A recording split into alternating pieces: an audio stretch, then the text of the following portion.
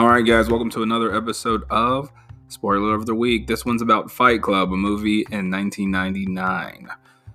Tired of a monotonous existence as a travel car company employee, an unnamed narrator joins an intense underground fight club led by Tyler Durden, a hyper-masculine soap seller. It's later discovered that Tyler Durden isn't even real, but rather the narrator's imagined alter ego. I hope you've seen it, and if not, it's just been spoiled. See you guys next week.